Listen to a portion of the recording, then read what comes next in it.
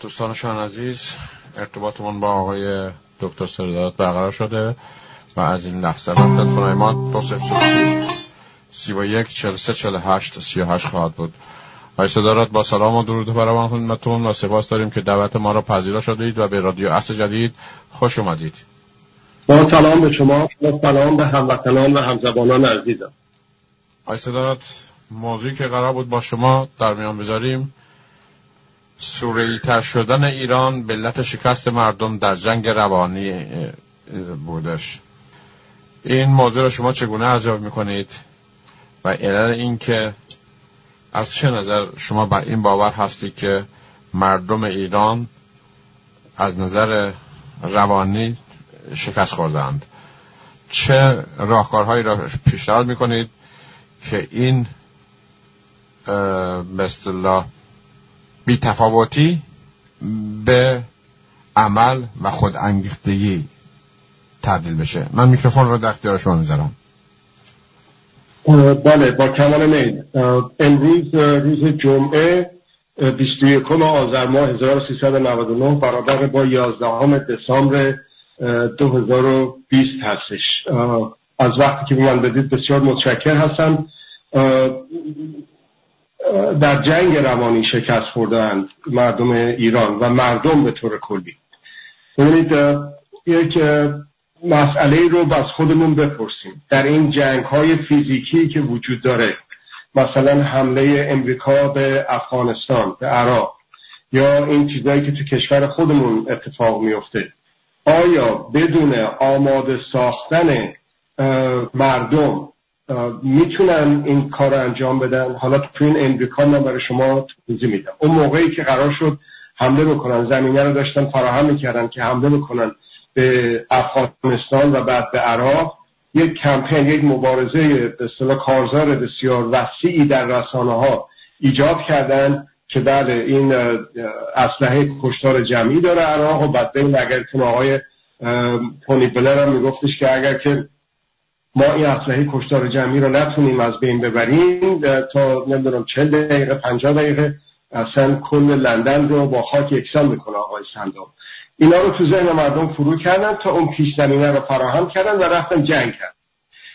و بعداً دیدیم که بعد که آبها از آسیاب افتاد، وقتی که مشخص شد واقعا اینا واقعا یه دروغی بیش نبوده، اون وقت مشخص شد که این در این جنگ روانی که قدرت‌های داخلی و خارجی در امریکا و قدرت‌های ارشبت که غیر دولتی و دولتی در به اصطلاح در تمام دنیا، اونایی که همراه شدن با امریکا برای حمله به افغانستان و عراق، مردم رو شکست دادن. در واقع در این که ذهنشون رو آماده بکنن، اون تبلیغات، اون پروپاگاندا، اون مخشویی که راه انداختن باعث شد که مردم در این جنگ، در این کارزار شکست بخورن، رضایت بدن به این که این آقایون دارن اونجا و اون کارن کردن و حالا خودشون از همه بیشتر پشیمون هستن. آقای تونی بلر رسما معذرت خواهی کرد پشت تلویزیون بدون هیچ به اصطلاح پرده پوشی، واضح و روشن گفت. خب حالا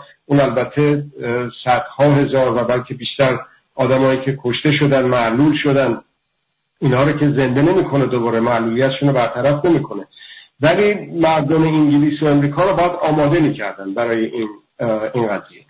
حالا اینو داشته باشید شما. یه مثال دیگه براتون میزنم. در جهت عکسش، این در جهت خشونت گستری بود، در جهت خشونت زدایی در همین قرن برای شما یک مثال میزنم. در دیروز یک قتل دولتی دیگه در امریکا انجام شد.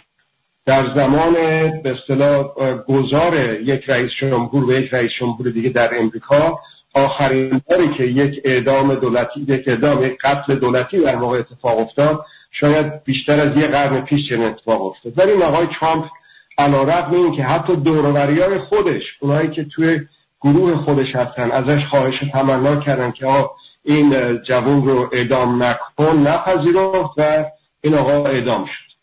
خب حالا بعد چرا این اعدامو میگم؟ این منو به یاد سالهای 2013-14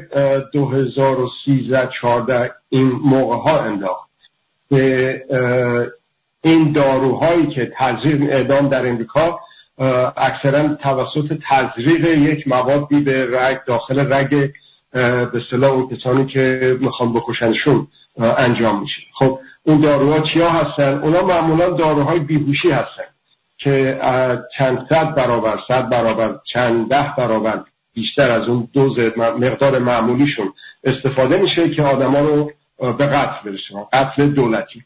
در اون سالهای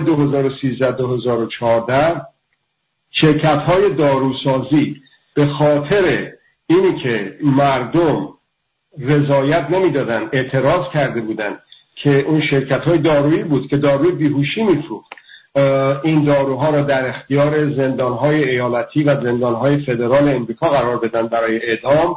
این شرکت‌های دارویی از فروختن داروهای بیهوشی، البته به قصد اعدام و قصد قتل دولتی، به زندان‌ها خودداری کردن. یه جوری شده بود که اصلاً به علت فشار افکار عمومی اعدام‌ها معلق مونده بود، به تعویق افتاده بود. بعد یه جا بود که یک شخصی رو با مثلا یک داروی بیهوشی، مثلا سدیم پنتتال یا که همچین چیزایی که مال بیهوشی هست مصرف میشه، همیشه گفتم چند صد برابر بیشتر از دوز بیهوشیش مصرفش میکنن، اینو بهش تزریق کرده بودن. بعد معمولا موقعی که اینو دارن اعدام میکنن اجازه میدن که خبرنگارها بیان اونجا. اون خبرنگار مثلا اومده بود گفته بود که این شخصی که کشته شد تقریبا 14 دقیقه طول کشید تا به اصطلاح نفس‌های آخر کشید و این 2 برابر مقداری است که معمولا یا زمانی است که معمولا طول میکشه که آدم‌ها به اصطلاح کشته بشن، به قتل برسن توسط این تزریق‌ها. و این باز دوباره یک کمپین بسیار بزرگی رو در افکار عمومی، در به اصطلاح سمن‌ها، سازمان‌های مردم نهاد، NGO-های به اصطلاح فعال حقوق بشر راه انداخت که اونا دیگه خودداری کردن شرکت‌های دارویی از فروش این دارو و این زندان‌ها برای قتل دولتی مجبور شدن از خارج از امریکا این داروها رو تهیه بکنن. اونم یک روزنامه، اگه درست یادم بیاد، روزنامه گاردین در سال 2014 این رو برملا کرد که به صورت غیر دولتی اینا این دارو رو تهیه کردن و به اصطلاح اون محکوم رو به قتل رسوندن. بعد وقت باز دوباره اونا تو مقالهشون نوشتن علیرغم اینه که این با وجود اینکه این دارو غیر قانونی تهیه شده بود و یک داروهای به اصطلاح مجموعه از بعضی از داروها استفاده کرده بودن، این شخصی رو که می‌خواستن به قتل برسونن دیر جون داد و از بین رفت و درش به نظر میاد، خبرنگار داره میگه، به نظر میاد احساس خفگی داره میشه قبل از اینی که به اصطلاح بمیره. ببینید فرق این حرفا رو، این مقاله ها رو، این صحبت ها رو در یک کشوری که مردم صاحب دارن، در یک کشوری که NGO ها، سمن ها میتونن فعال باشن، رسانه ها میتونن در این جنگ روانی شرکت بکنن علیه قدرت های دولتی، در اینجا دولت فدرال امریکا، برای به قتل رسوندن شهروندان امریکایی. اونو مقایسه بکنید مثلا با یک کشوری مثل کشور ما که جون آدمیزاد اصلا ارزش نداره. در زمان سال 67 و جلوتر اون آقا فتوا داده بود که همچی شکنجه بکنید که این کابلی که به پای شکنجه شونده میزنید پوست رو که هیچ گوش رو هم در بنوردد و به استخون برسه و استخون رو خورد بکنه.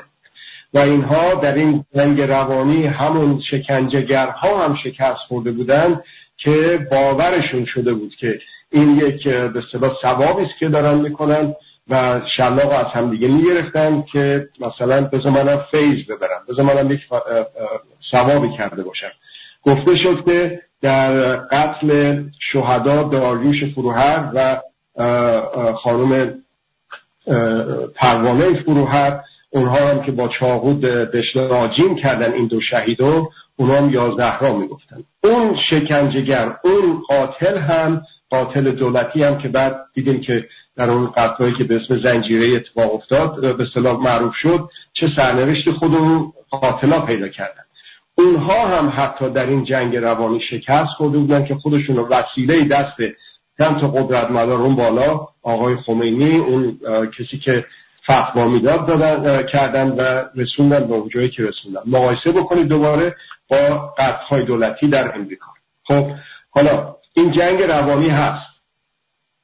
این جنگ روانی در مثلا کشور ما مردم شکست خوردیم، مردم ایران در داخل ایران و مردم ایرانیان در سراسر دنیا یک حد اقل لازمی از ماها در فعالیت نبودن، مثل اون سمنها و انجیو هایی که تو امریکا براتون مثال زدم که حساسیت به وجود بیارن واسه قتل ها، واسه شکنجه ها، واسه دستگیری ها، بگیر و ببنده و داغ و درفش ها که هیچ کدوم به اصطلاح قابل توجیه نیست با هیچ دین و ایمان و عقیده‌ای مگر با پرستش زور که این آقایون به این ترتیب دارن اعمال میکنن.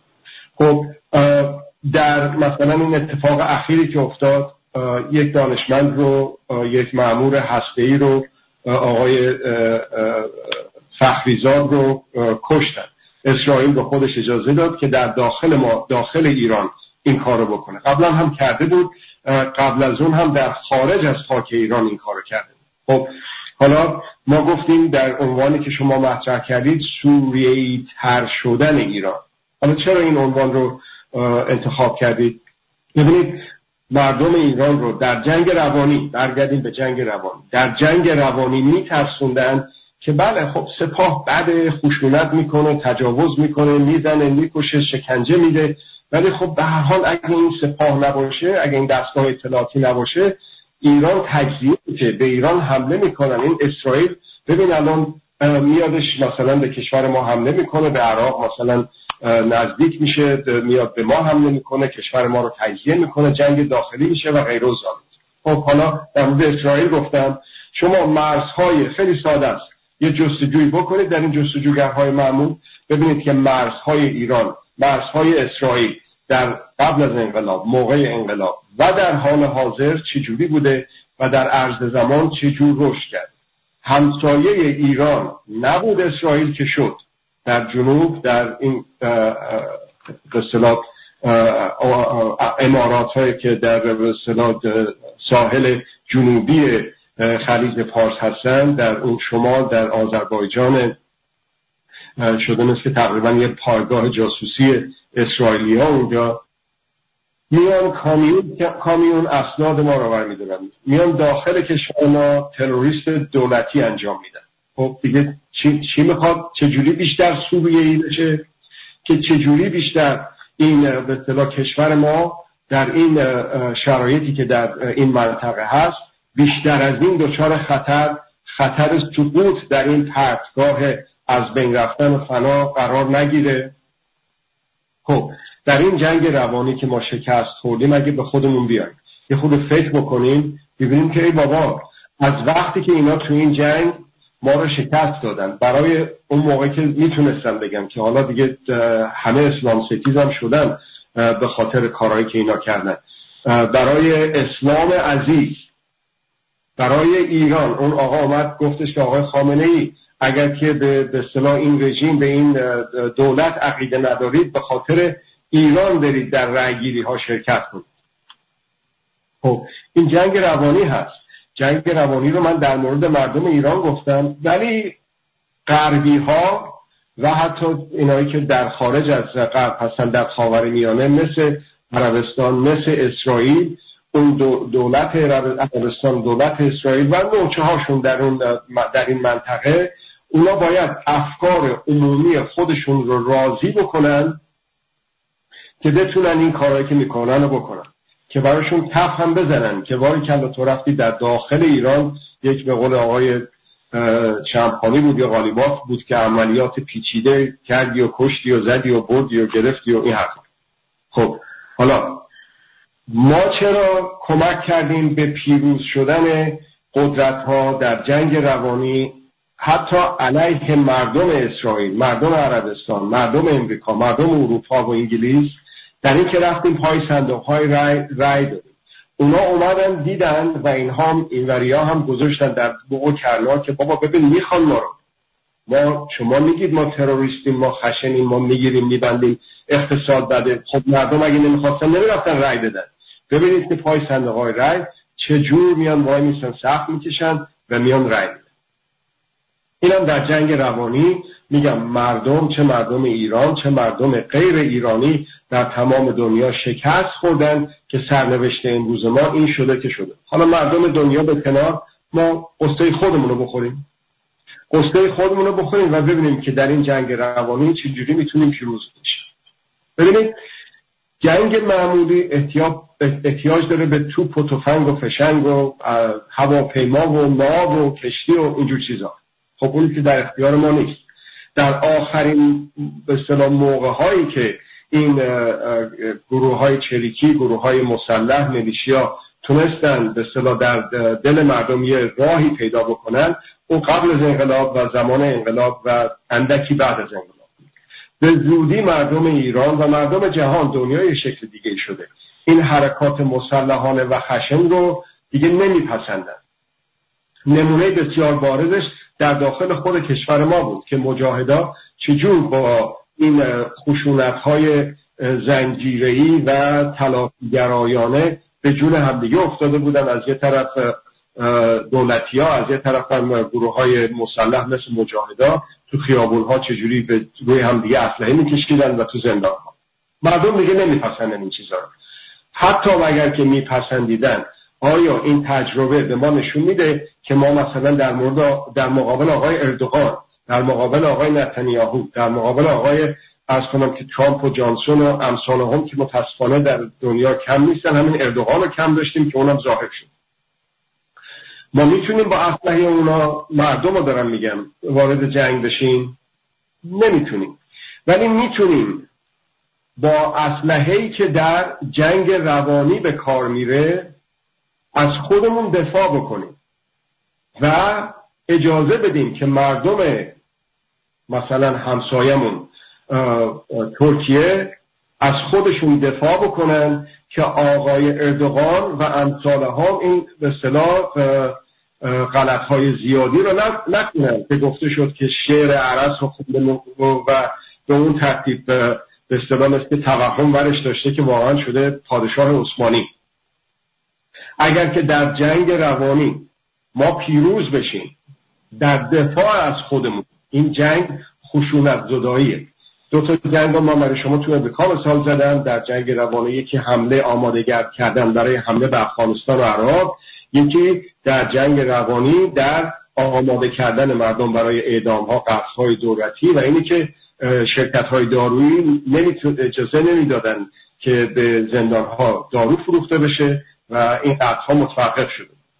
خب ما میتونیم اون رویه‌ها رو به کار ببریم.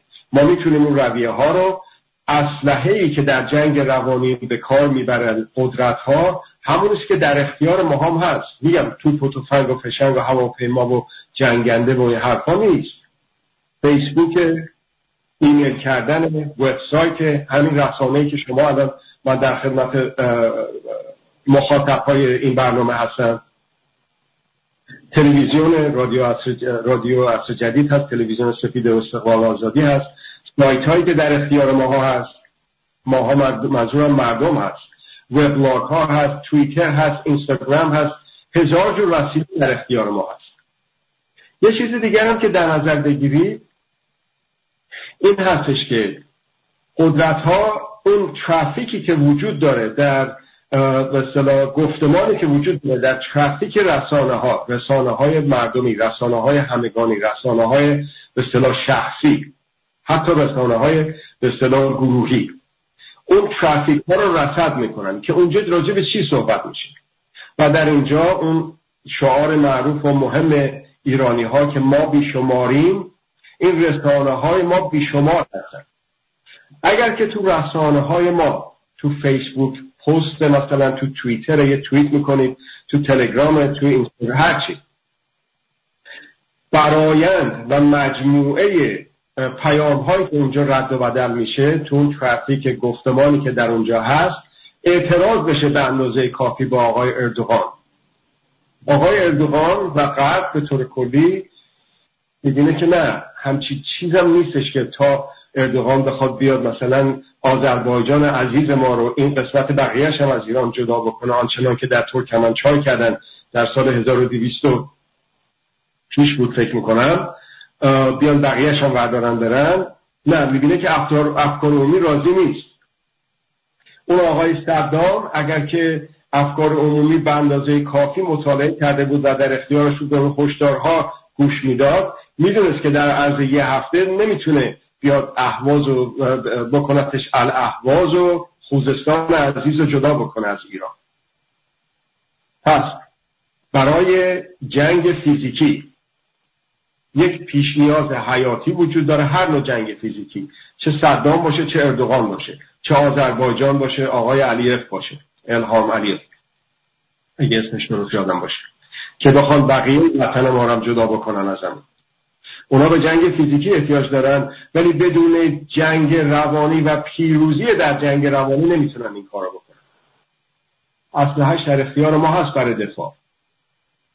اگر یک حداقل لازمی از ما مردم در این جنگ، در این کارزار از خودمون دفاع بکنیم، به خودمون بیان.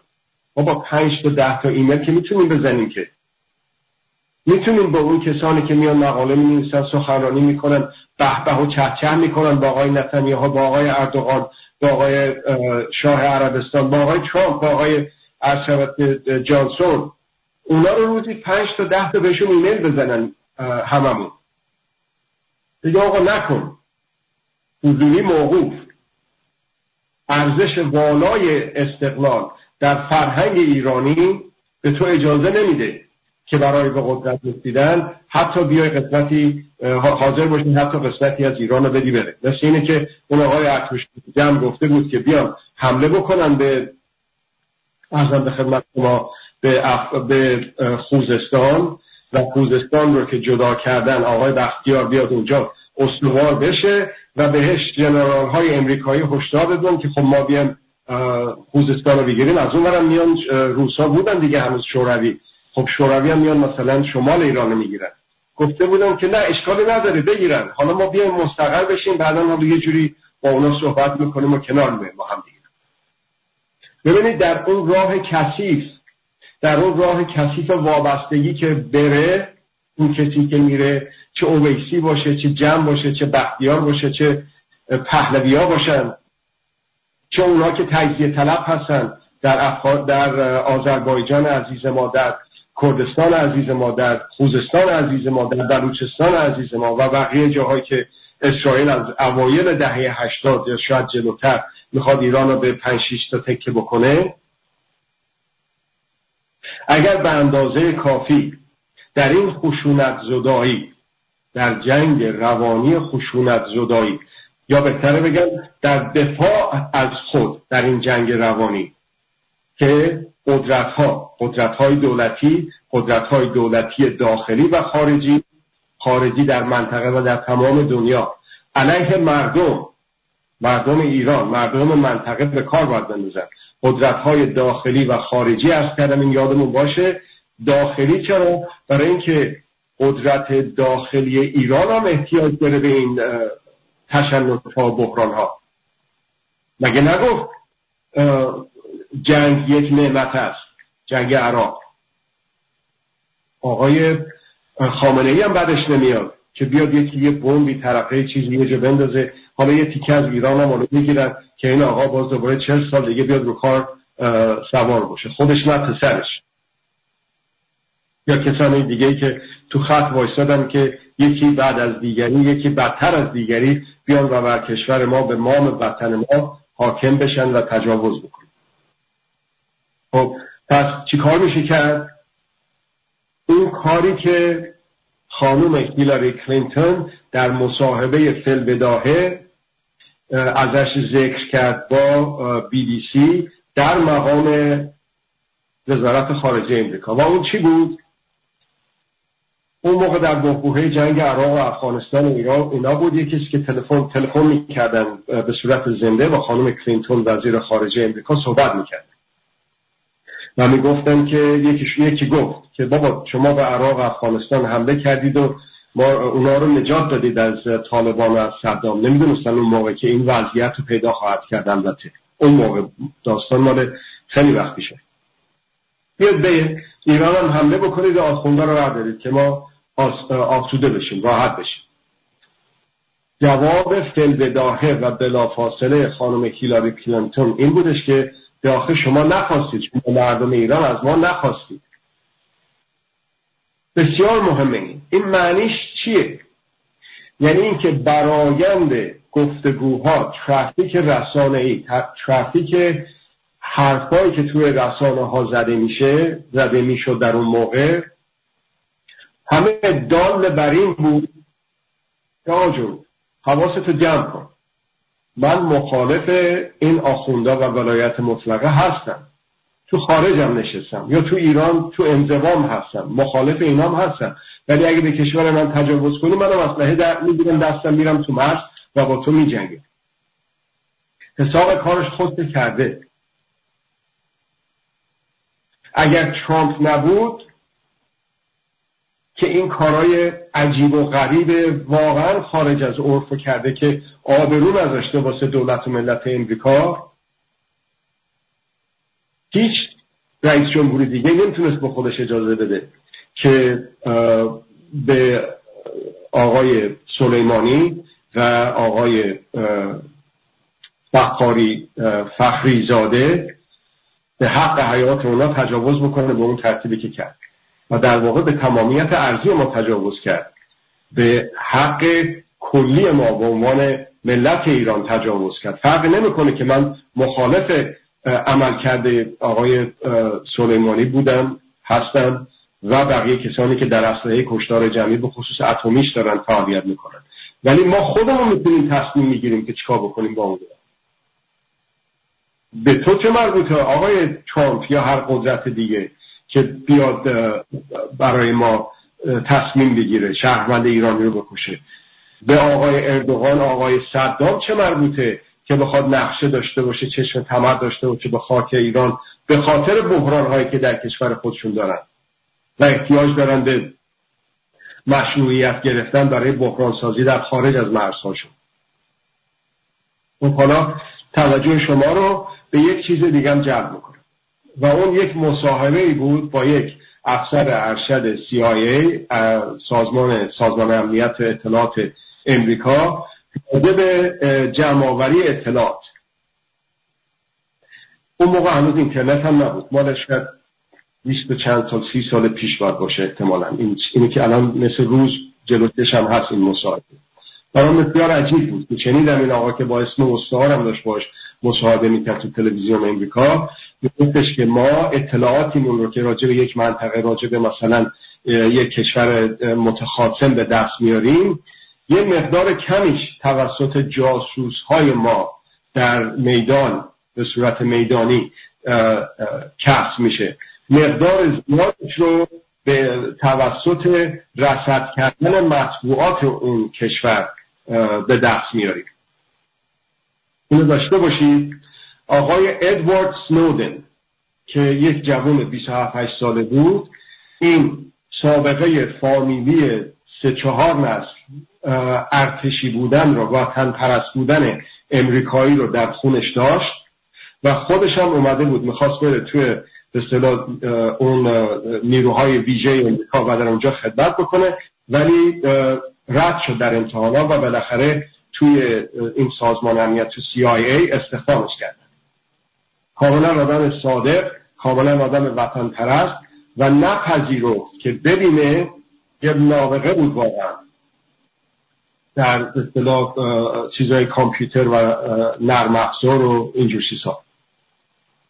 نپذیرفت که وقتی که دید کشور خودش داره علیه شهروندان امریکایی جاسوسی میکنه. چجوری جاسوسی میکنه؟ ببینید الان شما ببینید که یک، من در حدود 5 دقیقه وقت دارم، یک شرکتی مثل گوگل، شرکت چندین بیلیون میلیارد دلاری هستش، یک شرکتی مثل فیسبوک چندین میلیارد دلاری هست و بقیه امثال هم.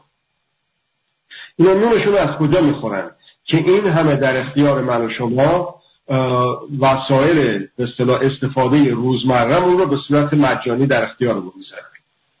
استفاده روزمره مثل همین ایمیل ها، مثل وبسایت ها، وبلاگ ها، مثل اون توییتر، مثل ارشبت که واتساپ که فیسبوک خریدتش.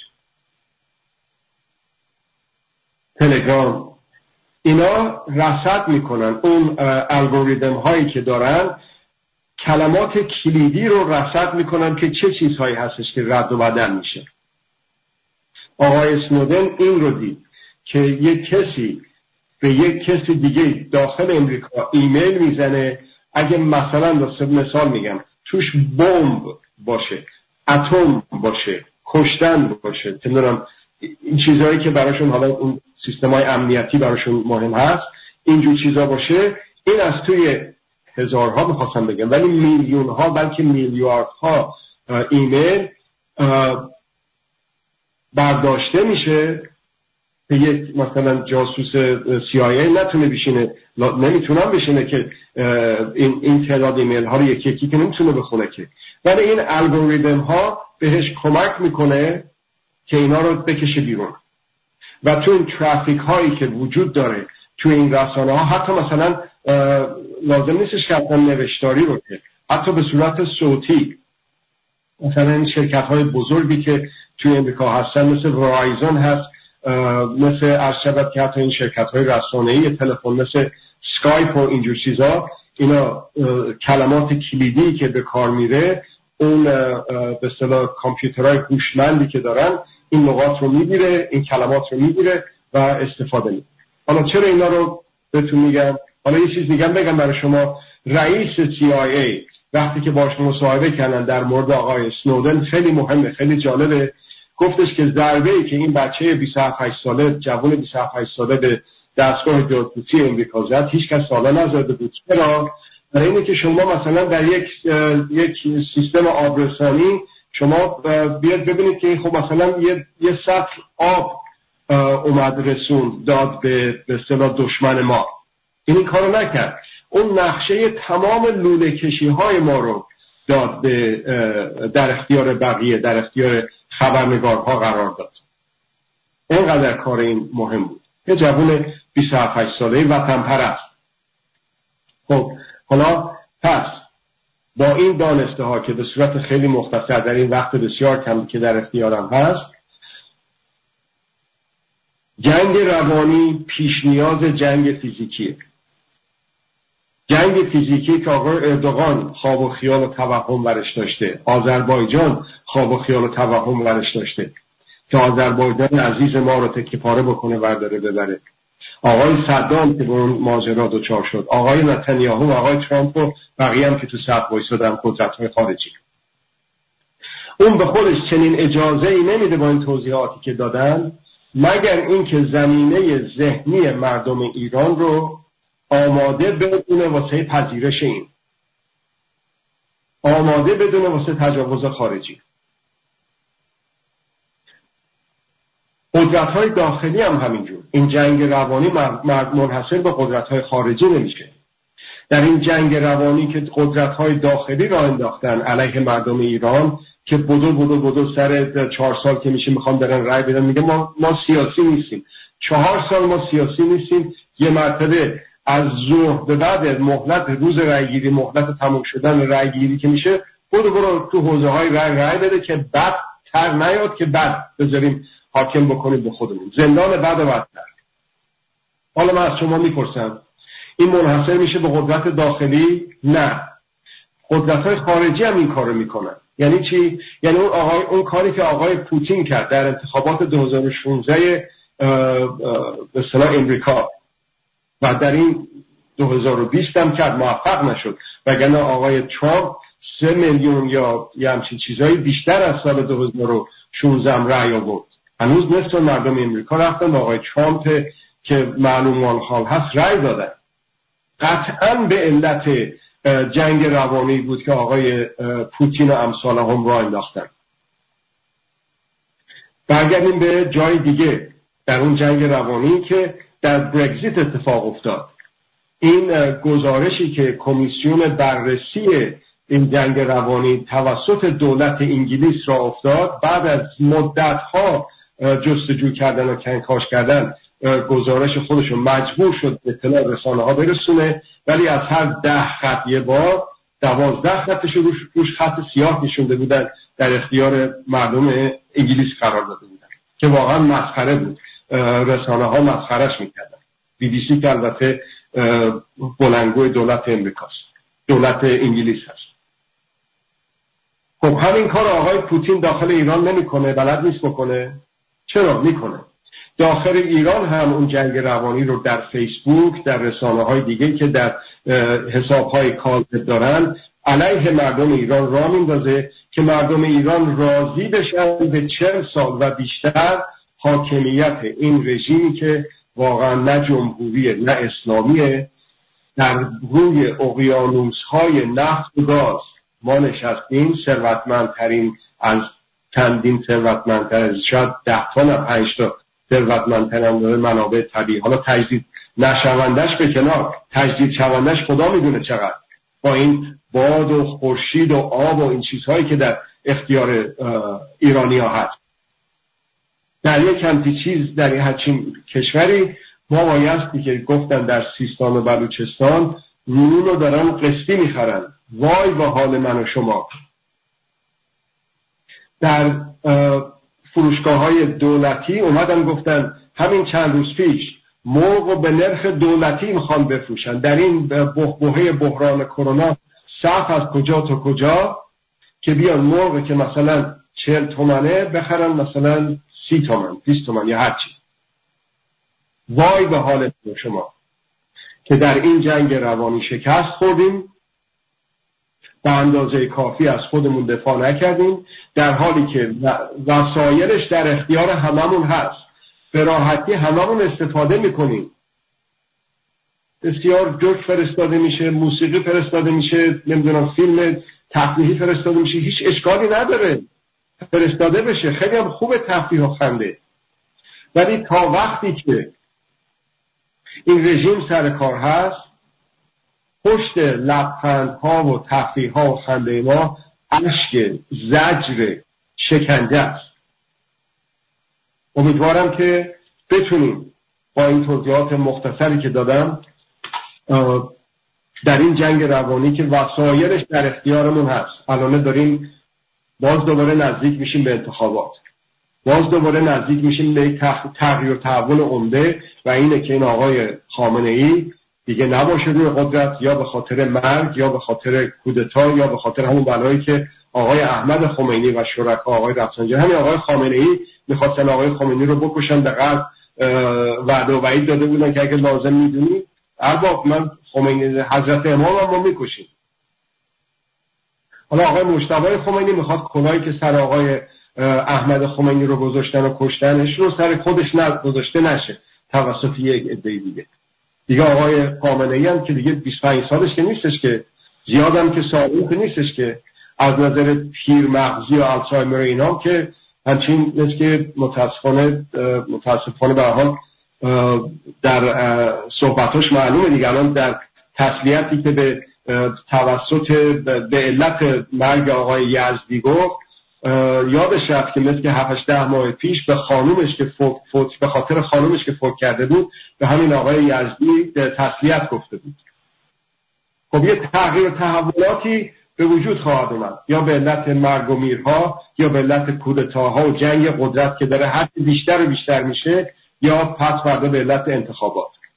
در این بدون جنگ روانی نمیتونه این رژیم ماها رو ببره پای صندوق‌های رای که دوباره در همین جنگ روانی غربی‌ها استفاده بکنن برای اینکه پیروز بشن بر مردمشون. آقای نتانیاهو بتونه این زیادگویی‌ها بکنه، آقای ترامپ بتونه این غلط‌های زیادی رو بکنه و این ترورهای دولتی رو در کشور ما انجام بده. خودمون بیایم از اسلحه جنگ روانی از خودمون دفاع بکنیم، از عزیزانمون دفاع بکنیم. از این وقتی که ما دادید بسیار متشکرم هستم. با سپاس فراوان از شما که علیرغم که فرصتی کم داشتید و با ما همراهی کردید. تا فرصت دیگه به شما بدرود میگیم، با امید ایران آباد آزاد و دور از همین جنگ روانی که راه انداختند و میخوان ما را در بی‌تفاوتی در واقع نگه دارند. نسل جوان از این بی‌تفاوتی به در بیاد و به عمل برخیزه. با سپاس از شما آقای صدارت.